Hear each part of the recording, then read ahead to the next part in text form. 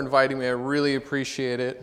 I'm going to set up my illustration prop here, and we'll get to that in a second. Andrew has invited me to open up the topic of why church.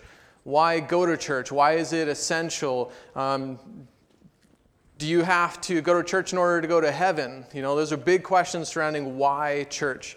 And this is actually a very important question because there's a lot of people who have that question. I've interacted with a lot of different kinds of people, and one of their main questions is, do we really have to go to church? At home, we can worship, we can read our Bibles, you can even watch sermons online, and so do we really need to plug into the church?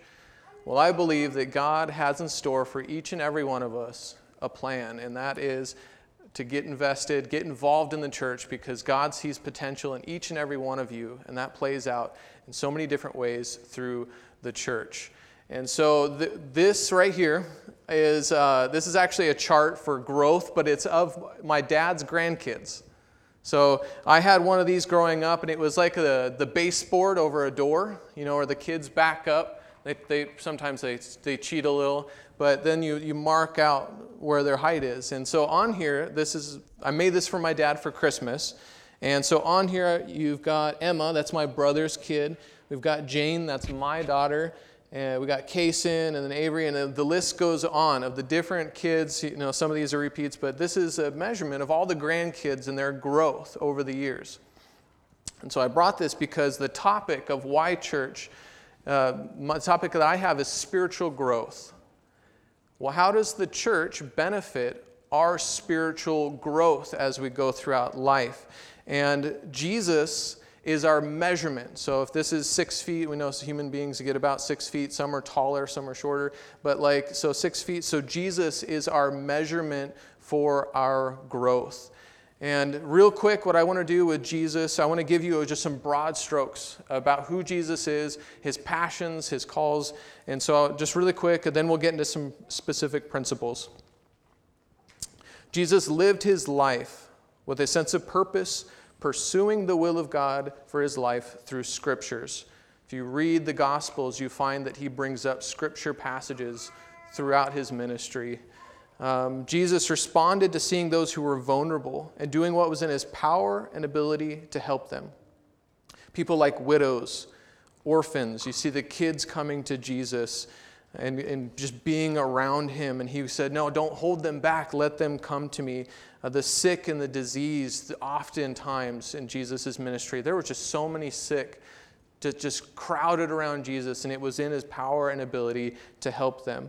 You got the outcasts and the lonely. You get people like the woman at the well, the outcast going at the hottest time of day out to the well to be away from people, and there Jesus met her and changed her life. Jesus went out of his way for that.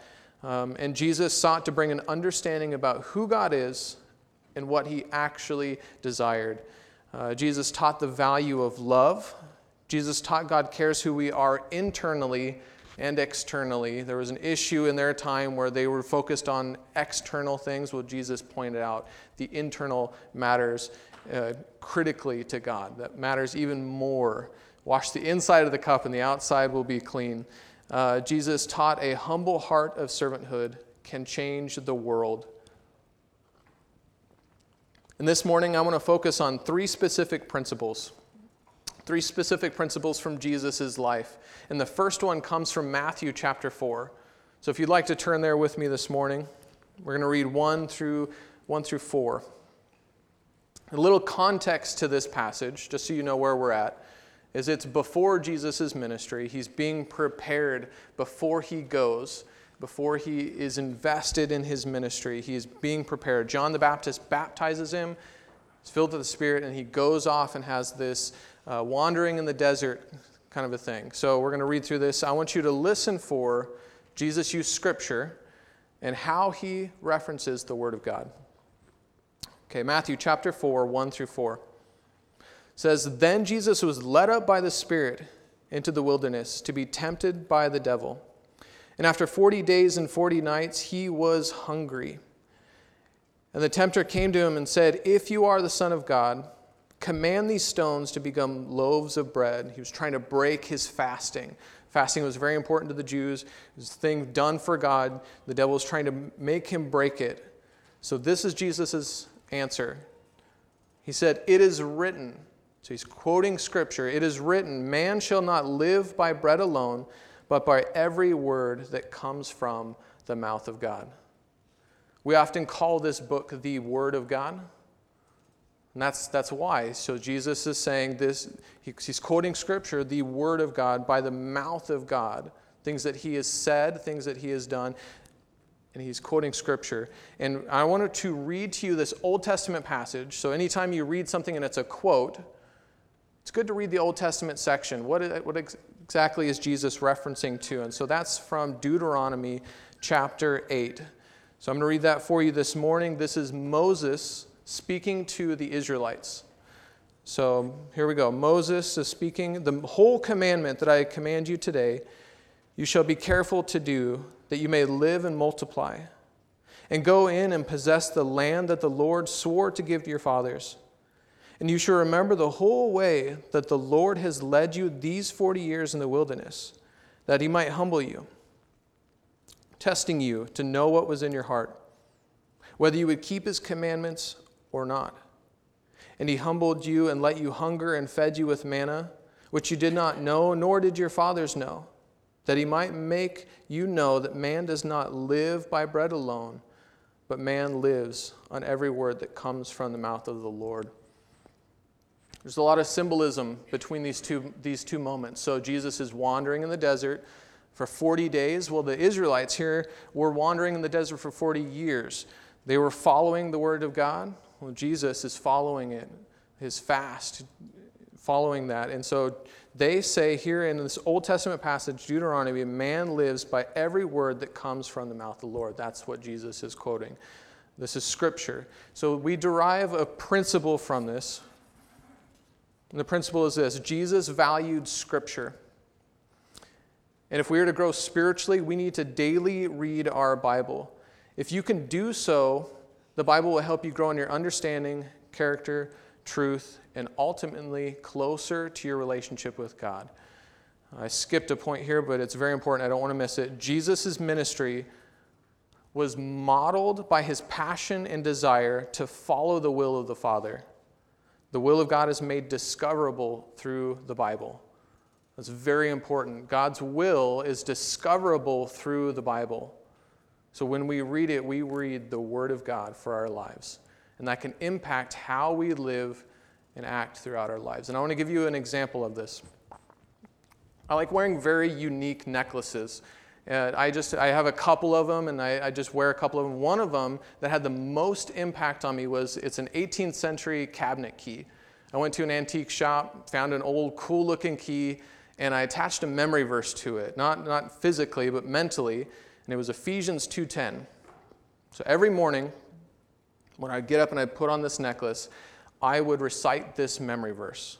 So Ephesians 2:10, "For we are God's workmanship, created in Christ Jesus to do good works which God prepared in advance for us to do." So I memorized that. "For we are God's workmanship, created in Christ Jesus to do good works which God prepared in advance for us to do." And so what this did is, as I would go throughout my life, there would be certain situations which that would play into. That memory verse would come to mind and help me know how to navigate different situations. So we are God's workmanship. So I take pride in the things that I create, and so God takes pride in me. Some of the translations for that word is masterpiece. That we are God's masterpiece. And that means that I'm valued, that I'm purposeful. Because if he's making something, it's for something. So each and every one of you here today are valuable in God's eyes, and you're his masterpiece as he creates you. So that speaks of your character, who you are, your identity. That's value. So we are God's workmanship, created in Christ Jesus. So we are, in fact, defined by our relationship with Christ, defined by our relationship with Jesus. He died on the cross. That changed how we live. He broke that and rose to new life. Well, that means that changes us, because now we are raised to new life. So then God prepares in advance for us to do good work. So God is preparing things for you and I throughout our daily lives. This is the end of the passage of that. So that's an example of, if you take Scripture, live by it, memorize it, get around in your life, it'll help influence you. So find a memory verse that speaks to you, that really attaches onto you. Memorize it, because it will become a guide for you. It is, in a way, the Word of God for your life. So Jesus valued Scripture, and if we are to grow spiritually, we need to be reading our Bible daily, getting familiar with it. The Bible is a record over thousands of years of men and women interacting with God, and God interacting with men and women. And we get to read about their stories. We get to read about their teachings. We even get to read about their failures, their shortcomings, but we also get to read about their successes, things that they did right in life. We can learn from those as we go forward and go throughout life. So use your Bible. So why church? Why church? So that's the topic today. Well, the church provides biblical education, helps us understand the text, help us understand the Bible, because not everything in here is super easy to read. Sometimes it's shrouded in Jewish culture or Old Testament history. There's so much, but so we need to connect with the church in order to have a better understanding of God's Word, or it might get lost in some of the areas. You can get teaching from sermons, like you are today. There's people, men and women, who dedicate their lives, like Andrew Bullock and your pastor, who dig into God's Word, develop something, and bring it to you. It's like this treasure that we have found, and now we get to bring to you. And so you get it from sermons. There's Bible studies. You can get plugged into a small group where you study God's Word, and that can be a little bit better because you can ask questions. That's a great area to say, hey, I don't understand this. And you can field those through people who have already struggled with those and might have an answer for you. And maybe the group needs to go through that process. Sometimes churches provide classes, and that can be really beneficial. Kind of target some specific areas of learning. So you can get plugged in there. Maybe you need to get somebody who's wiser than you, someone who's been a Christian longer, and pair yourself up with them.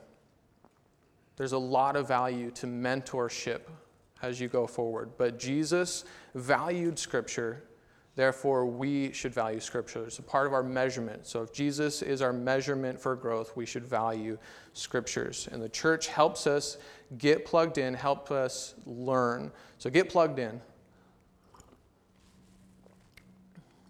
So your life has changed. When you use the Bible as a guide for your life, your relationship with God will grow. Through the Bible, we can discover God's will. So if the first principle is focused on that, the second principle is actually focused on our heart. And we can learn specifically from Jesus' life because he teaches very specifically about this, so we can actually put into practice the first principle. First principle is learn from Scripture, read your Bible. So that's actually what we're going to do for the second principle. And we're going to go ahead and read John chapter 13. In this passage, this is nearing Jesus' end of his ministry, and he gets this moment, this very sacred moment at the Passover with his disciples. It's very important, and he's going to teach them how to live by example.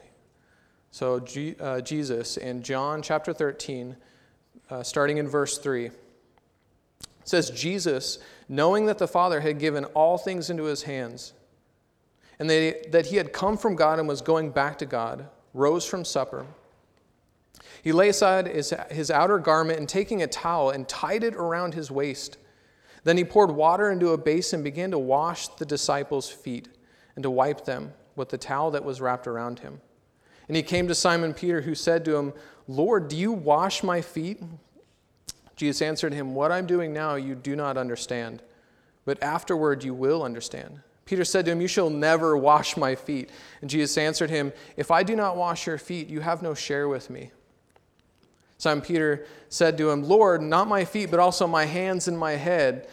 Jesus said to him, the one who has bathed does not need to wash except for his feet, but is completely clean. And you are clean.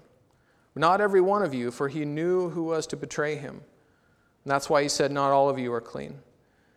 When he had washed their feet and put on his outer garment and resumed his place, he said to them, do you understand what I have done to you? You call me teacher and Lord, and you are right, for so I am.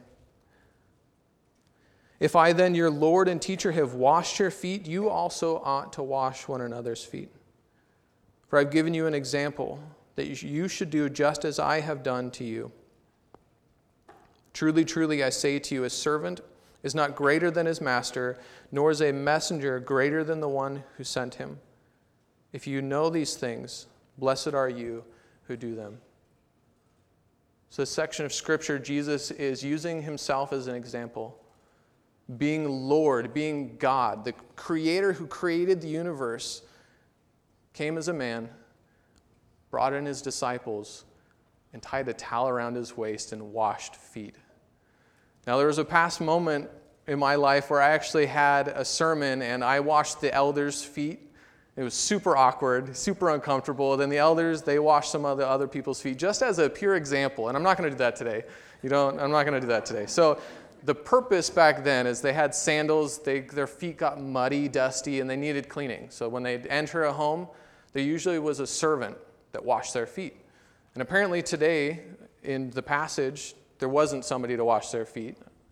So Jesus saw that need in his disciples and took it and showed them that even the master, even the Lord, the teacher, can humble himself to fulfill a role for somebody else's needs. And I want you to notice that it's with his disciples. So this is more like the people you're sitting next to. Because if we are disciples of Jesus, we're pursuing Jesus, we're all trying to grow and become like Jesus, we're all disciples of Jesus, that means we ought to wash one another's feet. Not physically, symbolically by meeting the needs of others. And that can be difficult sometimes because, like washing feet, it's a little vulnerable to have someone meet your needs and for you to step out and to help somebody with those things. But it's a part of our growth. Jesus says, if I have done it, you should also do it. And Jesus modeled in his life a life of servanthood. He, as God, humbled himself as a man. He, as a man, died on a cross. Those are all things done for you and I. Those humble, self-sacrificing things that he did for us. And so we are called to have a heart of Jesus as we grow. So don't overlook that. Don't overlook the fact that we are called to be a servant to one another. We are called to have an attitude of humility, attitude of a servant to one another, to treat each other with humility by being ready to help, specifically to have the heart of Jesus. Now, why church? This is the big question. Why church? Well, the church helps by creating environments for us to serve in. There's so many different areas throughout ministry that could use your help, use input, where you could plug in. There's areas throughout a Sunday service where there's a greeting table. Actually, he's holding the baby out there right now. Yeah. So he's running the greeting table. We've got the tech guys. If you know tech, you could get plugged in there. If you know worship, you can get plugged into worship. There's so many places where you can get involved. Even in your small group. If you're plugged into a small group, if you're not get plugged, you should get plugged in. They're awesome places. If you are, ask them how you can help. There's usually little things that you can help that where they, I really wish this thing could, and you could play a part, play a role in it. Get involved. Jesus calls us to get involved, and the church helps us by creating those environments in which we can serve and begin to grow in our process. The best action that you can do is talking to a leader of a ministry and asking how you can help. Your life is changed when you commit to growing a heart of Jesus by serving in a church. But I need to be forward with you because those are pretty vulnerable things. And whenever you start doing these things, if you start reading God's word, digging into God's word, and if you start serving in the church, what's going to happen is you're going to face growth. You're going to have to grow because those are challenging situations. So Jesus knew that you would need a helper, that you and I would need help growing in our character, help growing in our understanding, and so he promised a helper. So in John chapter 14, so we just read in 13, in John chapter 14, he makes a promise for us. John chapter 14, if you love me, You will keep my commandments, and I will ask the Father, and he will give you another helper. So Jesus was a helper to them, but now he's sending another helper like him to be with you forever. Even the Spirit of truth, whom the world cannot receive, because it neither sees him nor knows him. But you know him, for he dwells with you and will be in you. I will not leave you as orphans. I will come to you. Yet a little while, and the world will see me no more, but you will see me. Because I will live, you also will live. And in that day, you will know that I am in the Father, and you in me, and I in you. And whoever has my commandments and keeps them, it is he who loves me. And he who loves me will be loved by the Father, and I will love him and manifest myself to him. Judas, not the one who betrayed Jesus, said to him, Lord, how is it that you will manifest yourself to us and not to the world? Jesus answered him, if anybody loves me, he will keep my word, and my Father will love him, and we will come to him and make our home in him. Whoever does not love me does not keep my words, and the word that you hear is not mine, but the Father who sent me, referencing the word of God again. These things I have spoken to you while I'm still with you. But the Helper, the Holy Spirit, whom the Father will send in my name, he will teach you all things and bring to your remembrance all that I have said to you. Peace I leave you, my peace I give to you. Not as the world gives do I give to you. Let your hearts not be troubled, neither let them be afraid. Jesus says that as you pursue your relationship with me, as you follow my commandments and my teachings, as you grow spiritually, as you get involved in connecting to the church and you start growing in these areas, the Holy Spirit will be someone who goes with you to help you grow in those areas. And a big question that came up in my mind is, how do we know we have the Holy Spirit? He seems to be this guy that always works in the background. And so Ephesians chapter 1 states that the moment you believe in the gospel, which is Jesus' life, his death, and his resurrection, when you believe in that, the Holy Spirit comes and fills you. So he is with you even through this time. So if the first principle is, oh man.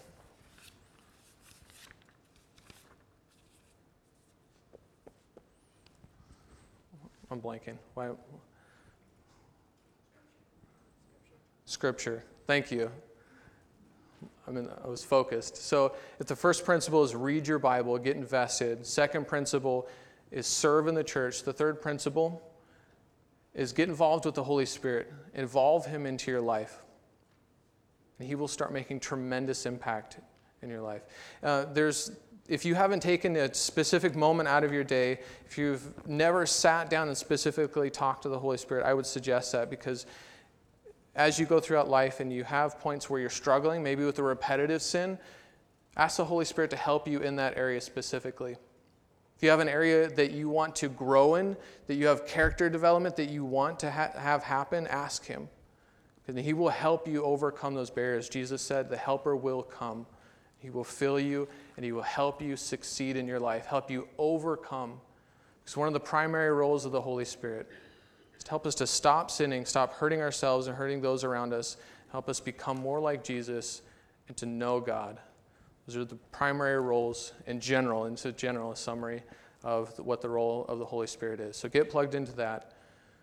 And there's so much that God sees in you. He wants to work through you in those areas.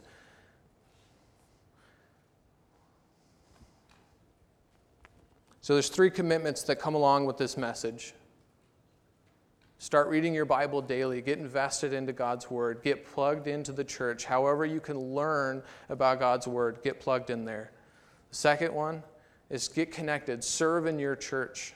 Wherever you need to get plugged in and start growing in that area, could be small, could be big, just get invested in a ministry of the church. It'll help you grow.